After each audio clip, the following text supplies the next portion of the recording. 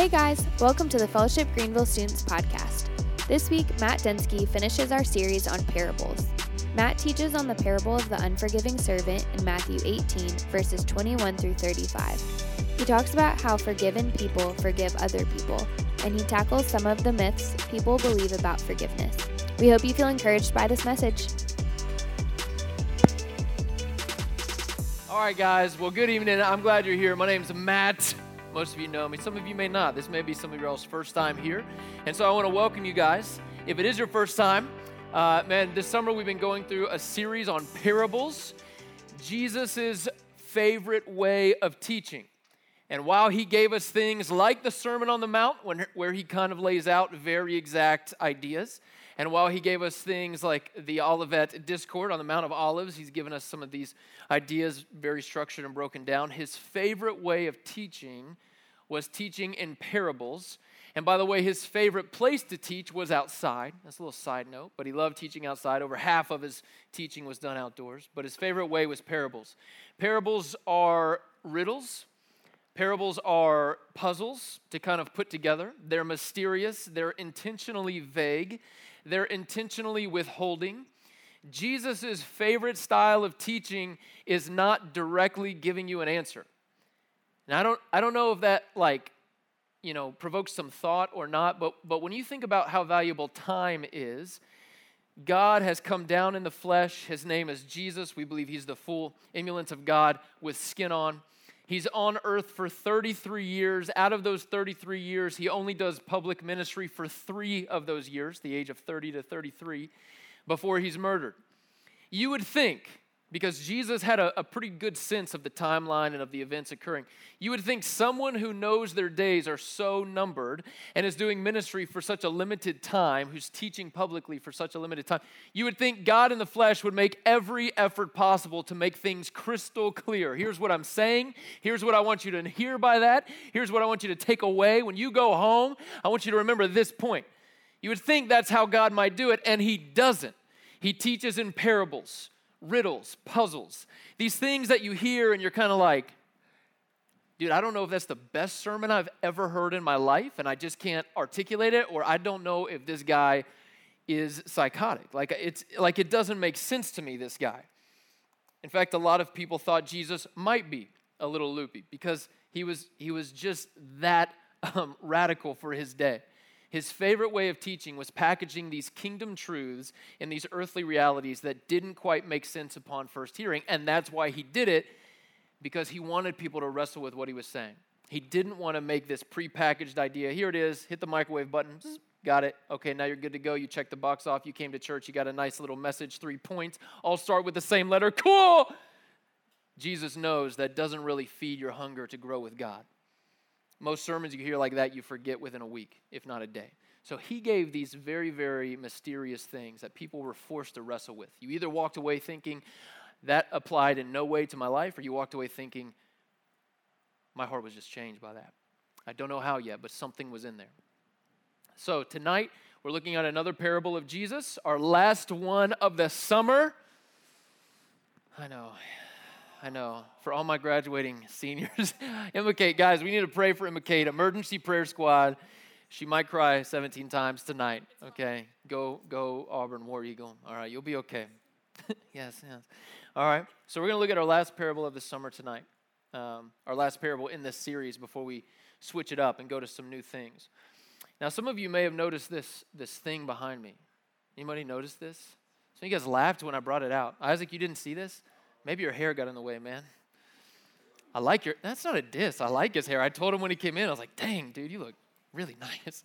I don't know how guys give compliments. You can't overdo it, otherwise that's weird. But it's like, Isaac, you look so, really good, All right. Some of you guys noticed this. This is an elephant. Yeah, I don't know if you guys know this.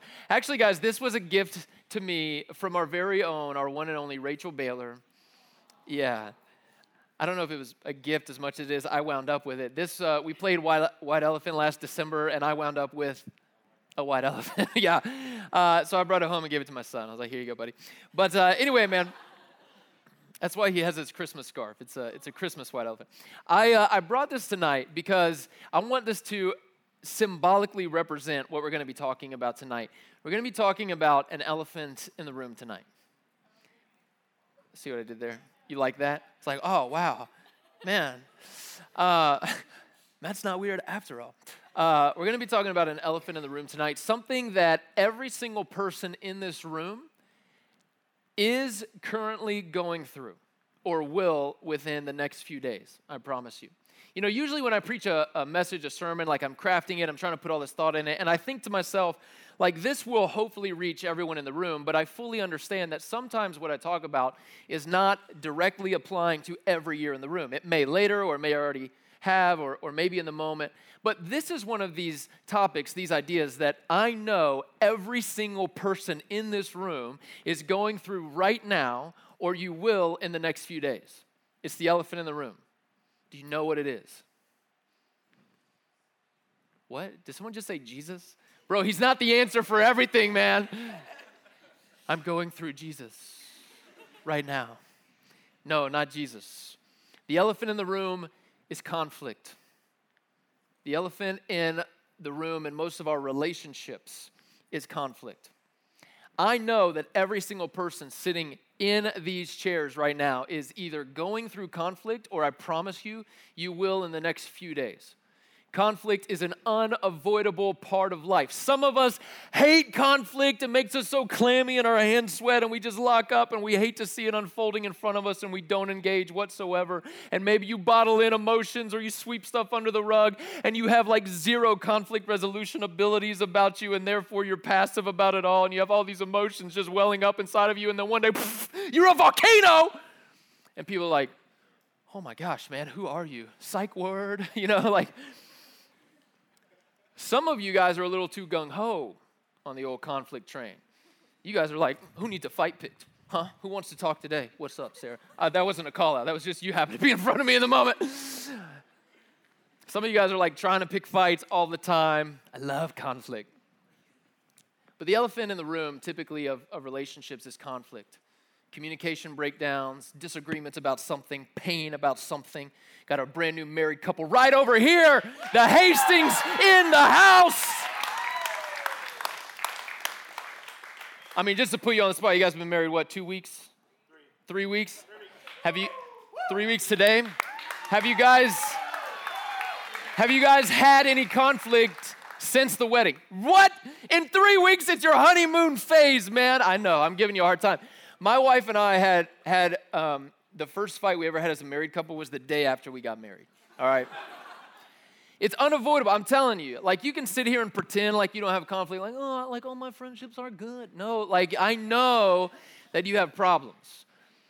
And so for you, maybe, like, think through your relationships with your friends, truly.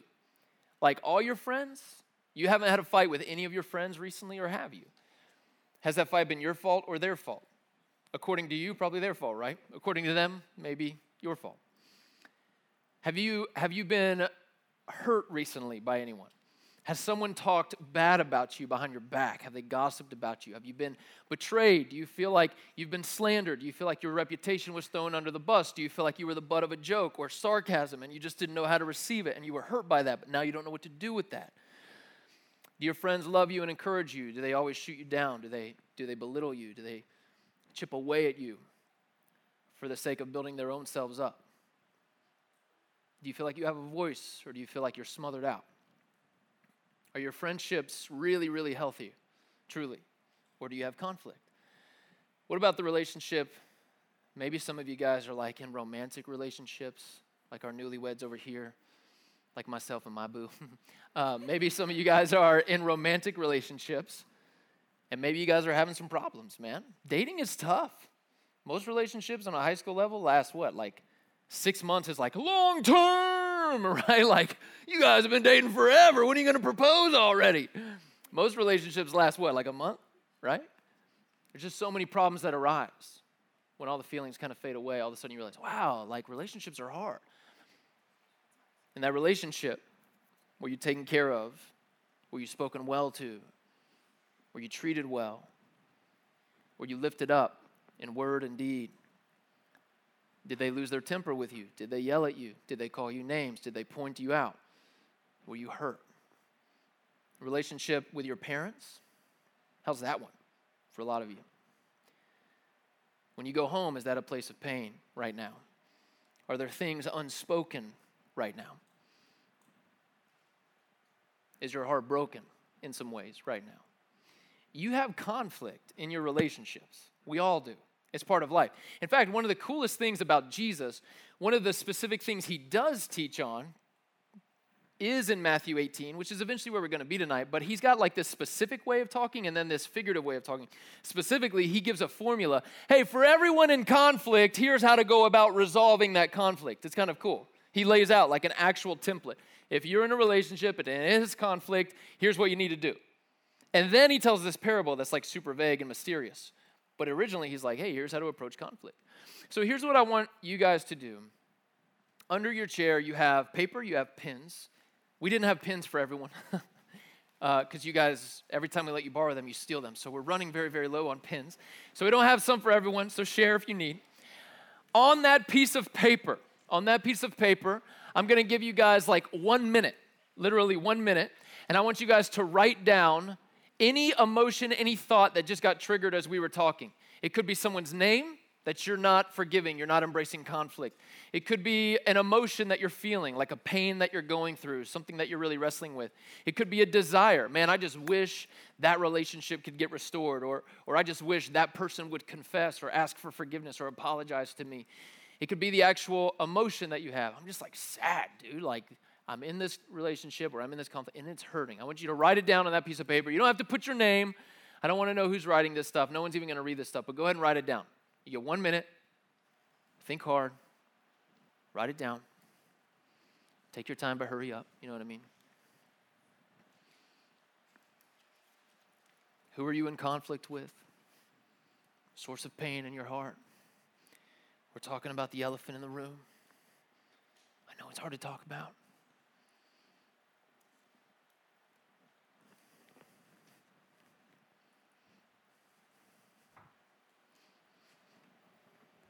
"30 seconds left if you need it.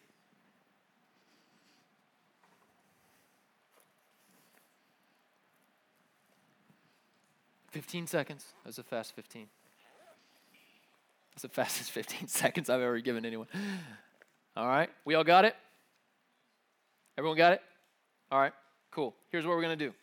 I want you to crumple that piece of paper up. A tight little snowball, man. Tight little snowball. I have up here, this is, when I go backpacking, I like to organize my gear, my stuff. I like to know where my stuff's at. This is a little organizer for backpacking, okay? I put my pins in here, my little headlamp, maybe like my glasses because I'm getting old and my eyes are falling apart. All right, so here's what we're going to do. I need all papers passed up, and we're cramming them in. We're taking up as much space. Pass them up. Yep. Pass them over. We're cramming in. Cram. Yeah. Oh, that's nice. That was a handful there. That was good. Come on. Take your time. Hurry up. You guys got a representative. Room right, collecting. Room left, collecting. Emma. Yes, I see him. Yes, nice. Keep going. I'm going to read these with my wife later. We're going to get some juicy conflict. Babe, if we think we're bad, listen to my students. We're going to feel so good. Yeah? I'm just kidding, guys. I'm just kidding. Hey, I'll come to you, man. I'll come to you. Everyone else in the room came to me, but why? I'll come to you. All right, we good? We got them all? All right, I'm zipping them. They're in the vault, okay? I won't read them. I promise you guys, maybe. Okay, here we go. In this bag right here represents everybody in this rooms right now who participated. Maybe you were too cool, but everybody who participated, some of you guys are like, that was too cool. Your pain, your hurt, your frustration, your desire, your broken relationship, your conflict, a need for forgiveness is all right here, which is kind of unique, man. Like to just look at it and be like, wow, man, everybody's hearts just got articulated and is on a piece of paper in this thing right here. It's really, really interesting because the truth is the elephant in the room is we all have conflict. We all have a need for forgiveness one way or the other. One of the things that's true about us is when someone hurts us, tell me if this is true or not. When someone hurts us, we want revenge before we want reconciliation. In fact, if we're really honest, our way to approach reconciliation is, we think we'll be good if we can actually get them back. Like, that's typically how we view reconciliation. Or maybe not us getting them back, but we just hope, like, fingers crossed, I hope you trip and break your nose today. You know what I mean? Like, we just hope bad things happen to them, right? You may not out it, because no one in here is like, oh, yeah, you're right, man, I do that. Like, I sit in homeroom and just think about all these terrible things that I wish would happen to Jane. You know, like, but if we're honest, this is what we do. Our view of revenge, think about it, when someone hurts you, when someone breaks your trust, when they maybe they're cruel to you, or they make fun of you, or they belittle you, or they betray you, or they backstab you, or whatever.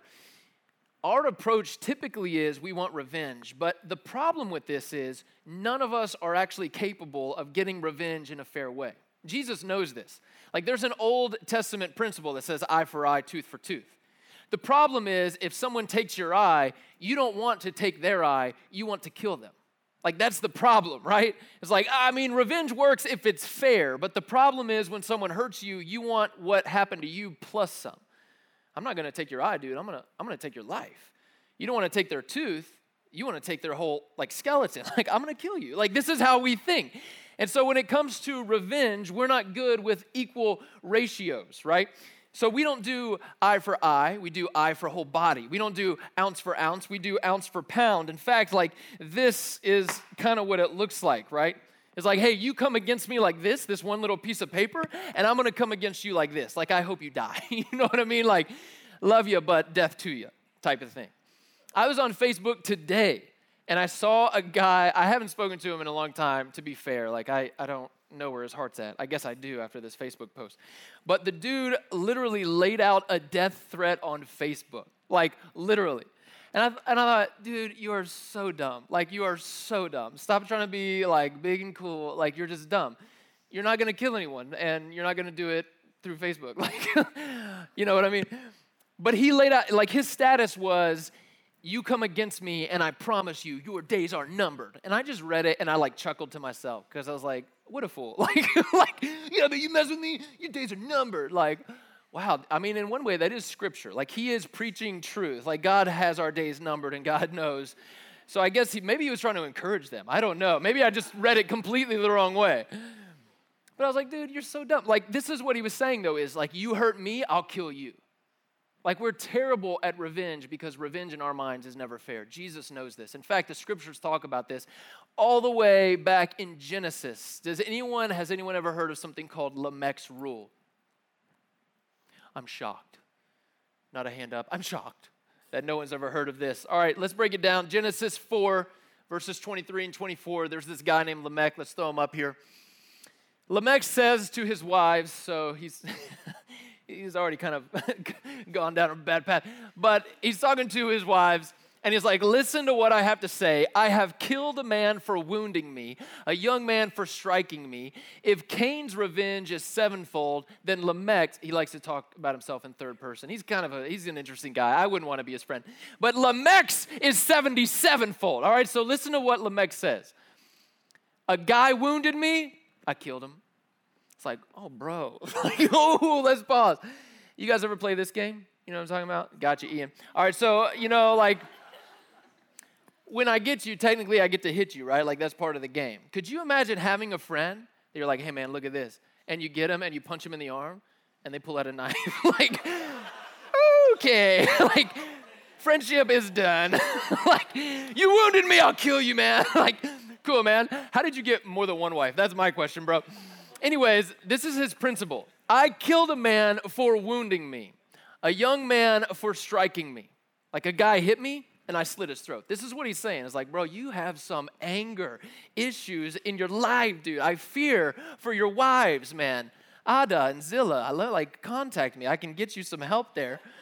But then he refers back to Cain who killed Abel. This is the first murder in the entire Bible. Cain killed his brother out of jealousy. He says, look, if Cain's revenge is sevenfold, then Lamech's, mine, will be 77. This is the rule of revenge. It's called Lamech's rule. And the idea is basically this. You hurt me enough to write on a single piece of paper that I can crumple up and put into this small bag. So I'm going to get revenge. And the way we view revenge is typically inflated. It's hyperbolic. You struck me, I'll kill you. You wounded me, I'll take your life. 7-fold revenge? No. 77-fold revenge. This is why eye for eye doesn't work. This is why when someone hurts you, when you try to take it upon yourself to get even, it never works. It just escalates and escalates and escalates. So Jesus in Matthew 18 is teaching about conflict. He's talking about the elephant in the room. He's teaching about conflict resolution, actually, which is kind of cool. And then he introduces this parable because his buddy Peter, one of his disciples, this guy Peter, he rolls up and he's like, Jesus, I mean, man, like, how many times, if someone sins against me, if my brother sins against me, how many times should I forgive them? This is kind of the question to launch it. So let's go ahead and throw this passage of scripture up. This is Matthew chapter 18. Peter comes up to Jesus. He says, hey, listen, if my brother sins against me, I know you're talking about conflict.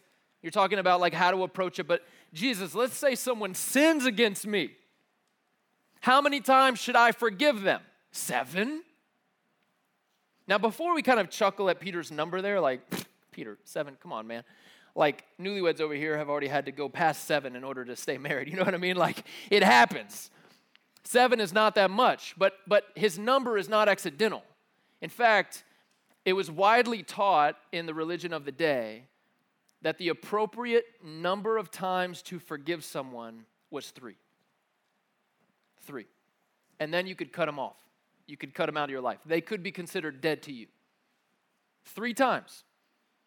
Man, imagine the relationships. Imagine how terrified you would be to like hurt someone's feelings. That was the 3rd time. Like, we're no longer friends. 3 times, and that was it. This is based out of a verse in Job that the rabbis of the day kind of drew out and expounded upon. So Peter's number is actually pretty generous. Jesus, how many times should I forgive someone? I'll take the cultural understanding, 3, double it, 6, and then, dude, just for kicks, I'll even add 1, Jesus. Like, 7? I mean, it's actually a pretty generous number, more than double what the religion of the day taught. Jesus' response to Peter says, look, I do not say to you 7 times, but 77 times. That's what Jesus' response is. And if you have the eyes to see it, you see what Jesus is doing, right? Because he's teaching Jews. They would have been well-versed in the Old Testament, especially the first 5 books of the Old Testament, Genesis being the first one. Lamech's rule would have come to mind immediately. Jesus is like counteracting Lamech's rule. Oh, you want to talk about forgiveness, Peter? 7? Cool. How about 77? You remember when Lamech swore like he's going to get revenge that many? I'm talking about forgiveness that many times, dog. And Jesus isn't teaching in a way that's actually intended to count. Jesus is not saying like, hey, keep track, have some tallies for every relationship in your life. Maybe make a note on your little app in your phone. And when someone hits 77, then you can be, like he's not actually encouraging that. This is what we call a hyperbole. He's exaggerating for effect. What Jesus is actually saying is, stop counting. Stop counting. 7, man, that's cool, Peter. I'm telling you, live in such a way that forgiveness flows from you, that you're not even having tally marks about it. It just comes out. Forgiveness. Is that possible? All the pain and hurt going on in this bag? Some of you have been severely hurt in this room through friendships or relationships or with your parents or whatever. Someone. Is it actually possible to truly forgive? I don't just mean deal with it. I don't just mean like, I wish things could get better. I'm always going to be hurt by this. This is always going to be something in my life. I guess that relationship is done. I guess it's just going to kind of fizzle. I guess I got to look for a new friend or whatever. Or I guess my relationship with my parents can truly never, ever get better. Like some of us approach forgiveness as a hopeless destiny in which we somehow manage it. I'll just get over it. It'll be fine. Is that what Jesus is talking about here? Man, what a bleak reality. So many bottled up emotions, so many uncommunicated desires, so many unhealed wounds that are just festering. It's not forgiveness. That's avoidance. It's passivity. It's pretend. Is it possible to actually forgive when you're hurt? And I'm not talking about like, hey, you hurt my feelings. Like, dude, I don't know if you know this, but The other day at cookout, I waved to you. You didn't wave back, JJ. I mean, it's cool, man. It's like whatever. Embarrassed of his youth pastor in public. That's cool. Matty Pot, when you were there, you were with your friends, and I embarrassed you. I mean, I'll out it. Like, I embarrassed you, but you didn't say bye to me. I'm not going to lie to you, man. That kind of hurt, dude. Like, it cut deep a little bit. But I forgive you, sis. I just want you to know that. Is that what Jesus, like, only, I'm joking, by the way, both of you guys. I love you all so much. But I was hurt. I mean, on the real. Like, does forgiveness only apply to wounds that are like level 3 and below? But anything above that is just too great a wound. I can't forgive them. Is that life? Because that's kind of how we treat it sometimes. So let's look at this parable that Jesus teaches. Peter's asking about forgiveness. Jesus says, dude, stop counting. And then he tells this parable. He says, therefore the kingdom of heaven may be compared to a king who wished to settle accounts with his servants. When he began to settle, one of his servants was brought to him who owed him 10,000 talents. Now, just so that we're clear, a talent in this culture, Jesus is talking like in such extremes. He's trying to communicate this point. A talent in this culture was 20 years worth of wage for an average daily worker. 20 years worth. Most people in our culture work between 40 and 60 years in their life before they retire. So most people earn about 3 talents in their life. Jesus says there's a king who wishes to settle accounts, and he brings a servant before him who owed him 10,000 talents. 20 years worth of wage is 1 talent. This dude owed 10,000. Bro, someone in this guy's life tell him to stop living so recklessly, man.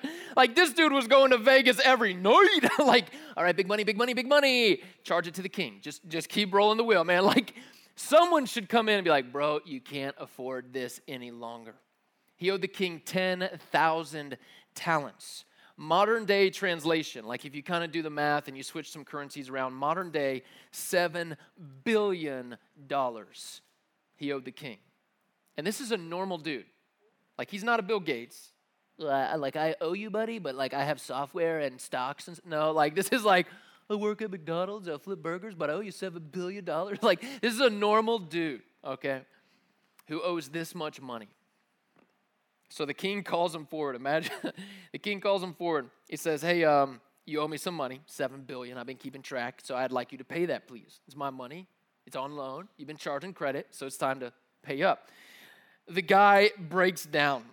Verse 25, since he could not pay, his master ordered him to be sold and his wife and children and all that he had and payment to be made. This was a cultural practice of the day. You owe money that you can't pay, all your stuff starts to get sold and parsed out.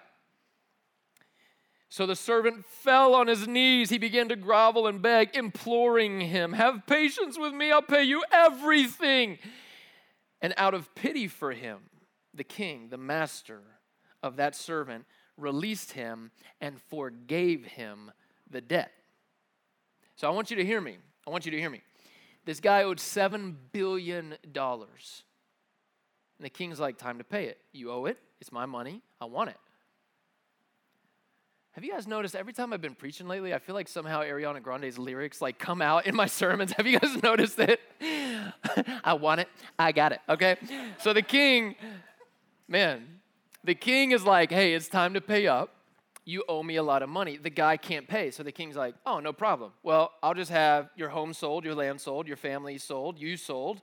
In fact, I'm actually going to have you kind of as a servant, but locked away and tell all this. And so the guy, please forgive me. Like, I can't, just have patience with me is what he says. If you actually give me more time, dude, there's not an amount of time in the world that you're going to find $7 billion somewhere in the next little bit. Have patience with me. And the king says, hold on. How about I do this instead? What if I just forgive you the debt entirely? That way you don't have to pay me back. It's just done. That's what he says to the servant. Could you imagine that? I don't know if you guys have ever experienced that feeling when you know you've done something wrong and you are in trouble, like that just sense of overwhelming guilt. I have at certain times in my marriage and friendships. Like, I know when I've done something wrong. That conversation that leads into you asking for forgiveness is one of the hardest conversations you will ever have. Because you know, like, they've got the upper hand, right? Like, you know you are the one in the wrong. And to experience true forgiveness, to feel the weight lifted, man, it's just one of the most magical things in the world.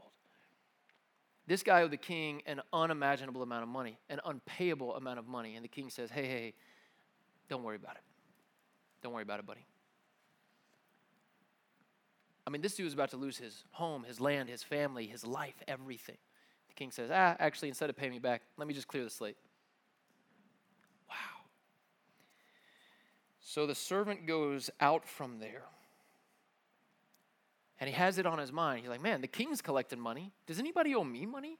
It's like, oh, yeah, I do have someone that owes me money. So that servant goes out from there, went and found one of his fellow servants who owed him 100 denarii. This is a different kind of currency in the day. Modern day translation, about $13,000.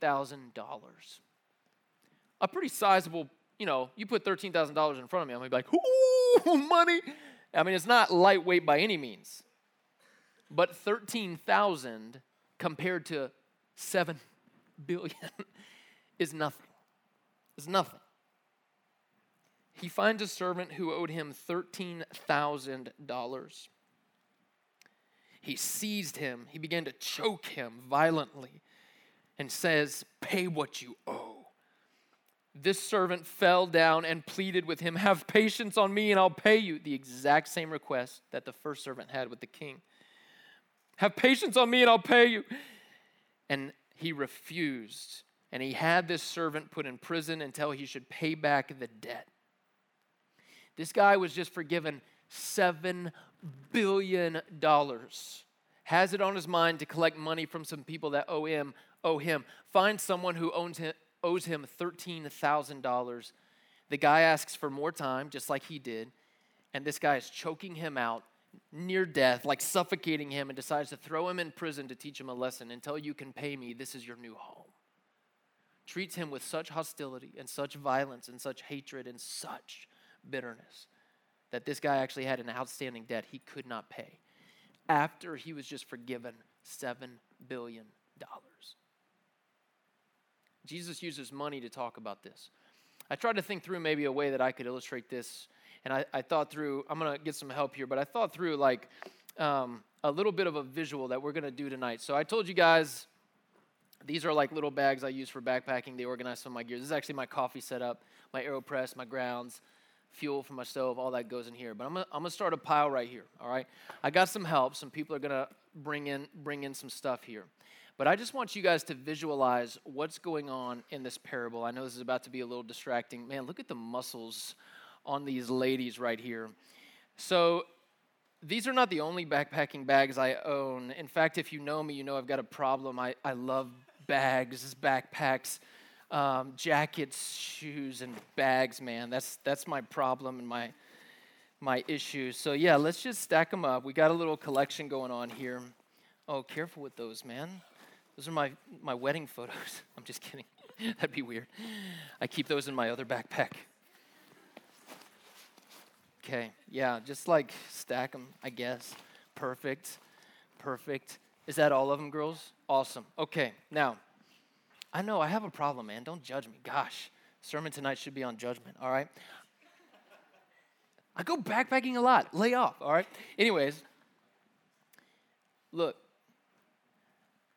I was just forgiven this. I go and find someone who owes me this. I'm holding it kind of dainty to illustrate the point. It's so tiny, all right? I felt weird about it. Pinkies up, y'all, all right? But you guys see what Jesus is teaching here. Like, honestly, to actually illustrate this parable, I probably should have called like every person I know who owns backpacking gear, stuffed them full of stuff, and filled this whole stage, because that would have illustrated it better. This guy owes an unbelievable amount of stuff, of money. And he goes to the king, and the king's like, pay it up, dude. You owe this. And he has no way of acquiring it. And the king says, all right, man, why don't I just wipe your slate clean? I'll make this look like this, like nothing. It'll be clean. And so instead of paying me back, why don't we just remove it altogether? And the guy's, oh my gosh, thank you, man. Saves his life, saves his marriage, saves his family, saves his home, saves his land, saves his future, everything. Lord, I'm listening. Yes, all right. Then he goes out and finds someone who owes him this. And not even this, not even like this bag, but maybe like this compared to that. Hey, you did wrong to me, bro. You owe me. Like, you hurt me. You owe me. Make it right. And the other servant, I can't, man. I can't. $13,000. I don't have that right now. And so the servant who was just forgiven that has this servant thrown in prison and locked away for life until he can repay him. I don't know if you know this about prison, but it's hard to make money in prison. You're going to be in prison until you pay me back. That means like forever. There's no way to pay you back once I'm locked away. So this servant now lost his life. If he had a family, that's gone. If he had land, that's gone. Any hope of a future, that's gone. All over 13,000 when this servant just walked away, having been wiped clean of this. You hear Jesus' illustration. Like, you hear it, right? It's the point of a parable, to say it without saying it.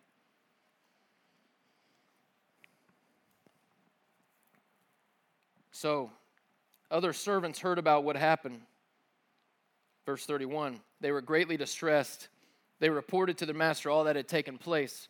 Their master summoned the original servant and said, you wicked servant, I forgave you all that debt because you pleaded with me. And should you not have had mercy on your fellow servant as I had mercy on you? That's the question. Like, in other words, shouldn't you have done what I did for you? Wouldn't that make sense? Now, here's the deal with forgiveness. Here's why it's so hard. Even when someone does something so light in comparison to what God has done for us, because that's what Jesus is talking about.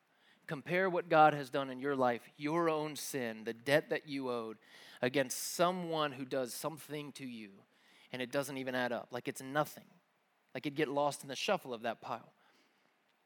And God's saying, man, I forgave you of it all. Should you not forgive others? But the problem with forgiveness is it's costly, right? It's costly. In other words, if I actually forgive them as I've been forgiven, like if I actually wipe this away as if it never existed, it's going to cost me to do that. It cost the king in the parable $7 billion to do that, to forgive. It's always costly. Forgiveness it's never free. Either you pay or they pay. They pay with your bitterness and revenge and anger, or you pay by letting go of those things and actually forgiving them. And that's hard to do. Forgiveness is costly. Forgiveness is costly. Now, I want to kind of go down just a quick rabbit trail here and talk about what forgiveness is not, because it's really easy to like get in this Jesus mentality and be like, woo, everything's forgiven. Y'all just hurt me. Just hurt me, man. I'll take lashings. It don't even matter. I'll forgive you no matter what. Like, and that's not good for you, because some of you guys are in real toxic relationships where you don't have healthy boundaries and you're getting kicked and stepped on and trampled and you're not being taken care of and no one's loving you, and you need to have some better boundaries. You can forgive and have boundaries. So I want to talk through real quick what forgiveness is not. Forgiveness is not forgetting. Now, I know in our culture of like, forgive and forget, like we're like, oh, it is forgetting. No, it's actually not. In other words, if someone hurts you or does something wrong towards you, you don't just pretend like it never happened. Like, woof, I have spiritual amnesia. Wow, that didn't even matter. No, it did matter. It did matter. The reason that this passage of Scripture follows Jesus' teaching on how to have healthy confrontation is because the expectation would be if someone hurts you, you go and talk about it. You try to reconcile. You don't just forget it like it never happened. Well, I forgave him, so I actually forgot it all happened together. No. Like, relationships have emotional scars. They can be healed, but they're still scars. Like, you see them. They have stories. Some of my closest friends in my life are people that I've had to forgive deeply and that have forgiven me deeply. And we point to those things as markers of Jesus working in our relationship. You don't just forget about them. but you also don't hold them against the person. There's a difference there. So forgiveness is not just, you hurt me and I totally forgot about it. I know we never talked about it. I know we never cleared the air, but I don't even remember. That's not forgiveness. That's passivity. It's avoiding confrontation. That's not healthy, all right? Forgiveness is not forgetting. Forgiveness is also not tolerance. In other words, when someone is doing something around you or maybe even to you, hurtful, painful, they're destroying relationships, they're cruel, unkind, unloving, or whatever. Some of us get into ruts of like, well, that's just who they are. You know, God love them. We kind of approach relationships with this autopilot mentality. I mean, that's just, that's them. You got to kind of put up with it and love them through it. So you begin to tolerate things. All the while, this person is never approached. No one is ever having a conversation with them. Hey, when you do that, it is so hurtful. Again, Matthew 18 is all about how to have confrontation in the midst of forgiveness. It's not passive. So when we just tolerate things, we actually give people a big old thumbs up stamp of approval. Hey, whatever you're doing, keep on doing it. Tolerating is not forgiveness. Tolerating is actually permission. It's actually permission. If forgetting is passiveness, then tolerating is permission. And then finally, forgiveness is not necessarily reconciliation. I know, like, what? Forgiveness is not always reconciliation. It takes two people to create a conflict. It only takes one to forgive.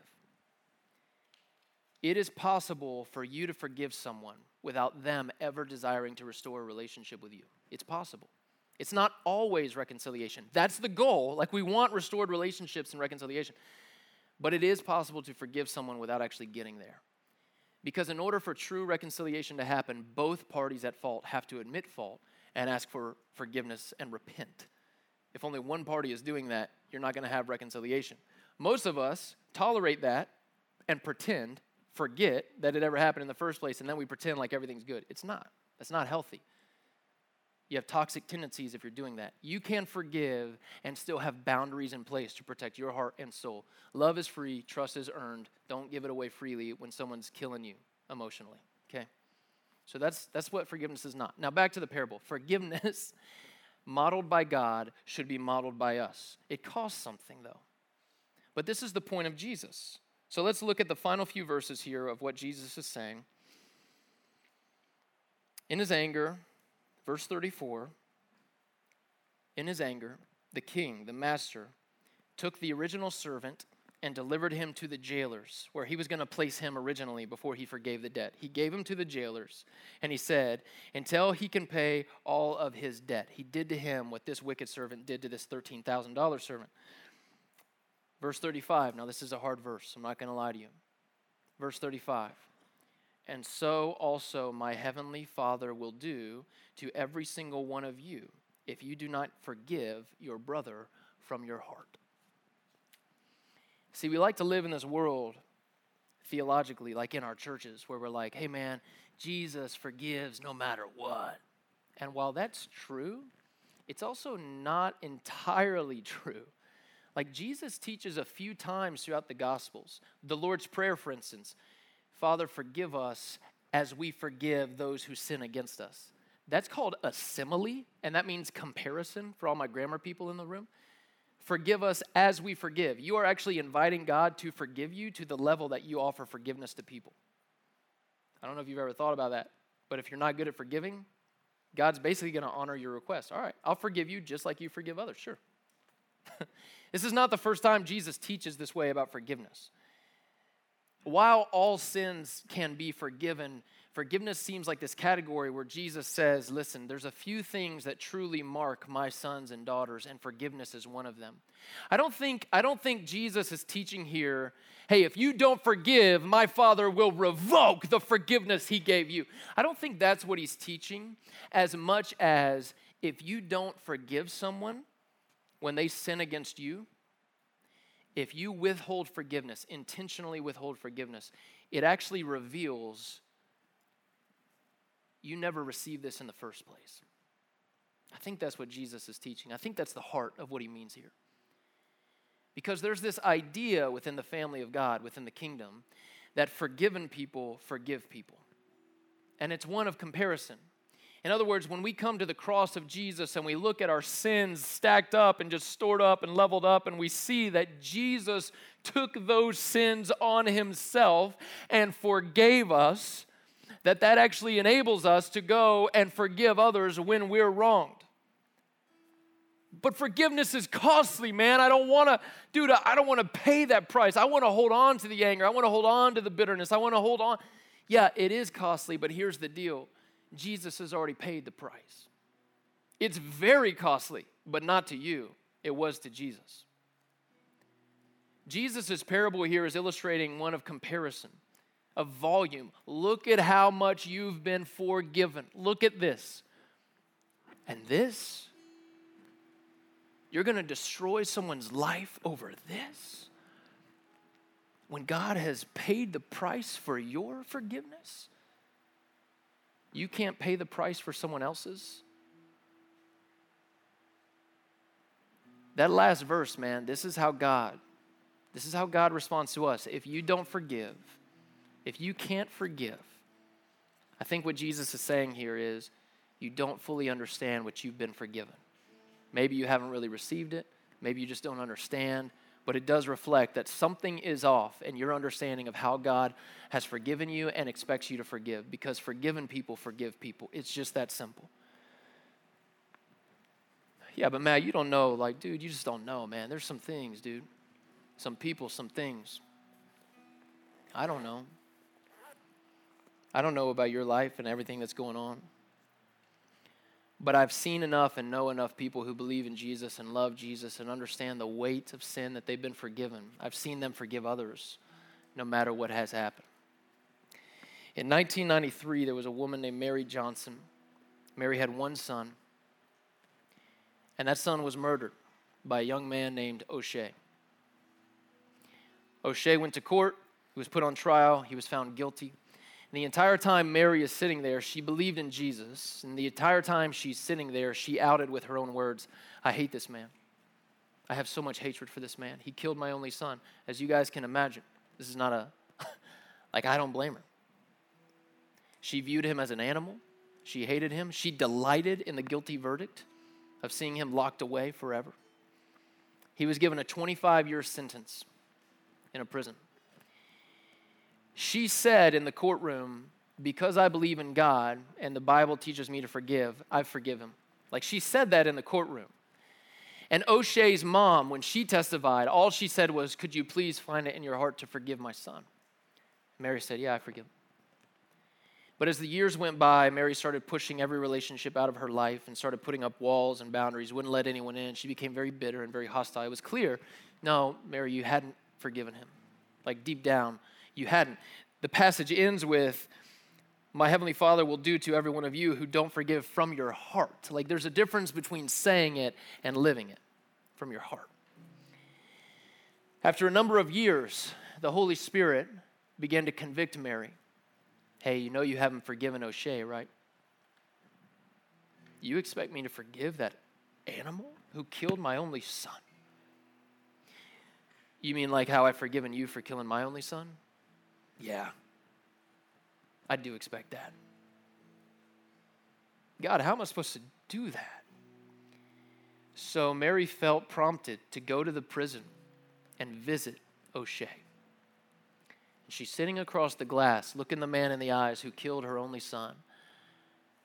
And they have a conversation, and before the visitation is done, Mary tells him, I forgive you, truly forgive you, this time.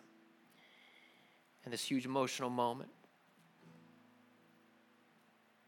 They actually embraced. Somehow they were able to hug. Mary started developing a relationship with O'Shea. She would go and visit him. They started developing a friendship. 17 years into his 25-year sentence, O'Shea was released from prison. Needed a place to live. Mary put in a good word with her landlord, vouched for the guy. He ended up moving in to the very next door apartment beside Mary. She, through him, hosted, organized a welcome home party for O'Shea in the apartment building. They started to become friends. They created an organization together which combats violence against people and families and deal with the hurt that gets created through that violence. They co-founded an organization together to heal the very problem that O'Shea caused. Forgiven people forgive people, period. Sometimes it's a journey. Look, man, I'm not telling you, hey, instantly, Mary should have forgiven that dude. Dude, he killed her son. It's a journey, man. But she's over here looking at the enormous amount that God has forgiven her. She felt convicted. I can't hold on to these feelings anymore. I can't harbor this anger and bitterness towards this man. Does love compel me to forgive him or hate him? To forgive as I've been forgiven. And she forgave him. And now God is doing some incredible things through that relationship. Forgiveness is costly, but Jesus has already paid the price for you. And if you understand you've been forgiven, you forgive. 7 times? No. Infinite times. Infinite times. Let's pray. Oh, Jesus, we love you. And this is not an easy teaching or an easy word by any means. But rarely is your teaching easy to apply. Jesus, we do pray for our brothers and sisters here in the room, that you would help us, give us the courage and the strength and the knowingness to forgive. Sometimes we don't even know how. But your Spirit speaks, helps us understand those things, so we pray for them. Jesus, as we went through an exercise of inviting people to reflect on pain and wounds, I just sensed there are some deep ones in here, between friends or family or whatever. And Jesus, we pray in the mighty name that you have. We pray that your Spirit would reconcile and beckon us into a process where we invite true love, true understanding, true forgiveness, an ability to admit that I was wrong, and an ability to forgive them even if they don't admit that. I believe in the power of the Holy Spirit to do that. Father, we thank you for forgiving us our $7 billion debt of sin. Help us let go of the pennies that we hold on to towards others. We ask this in Jesus' name. Amen.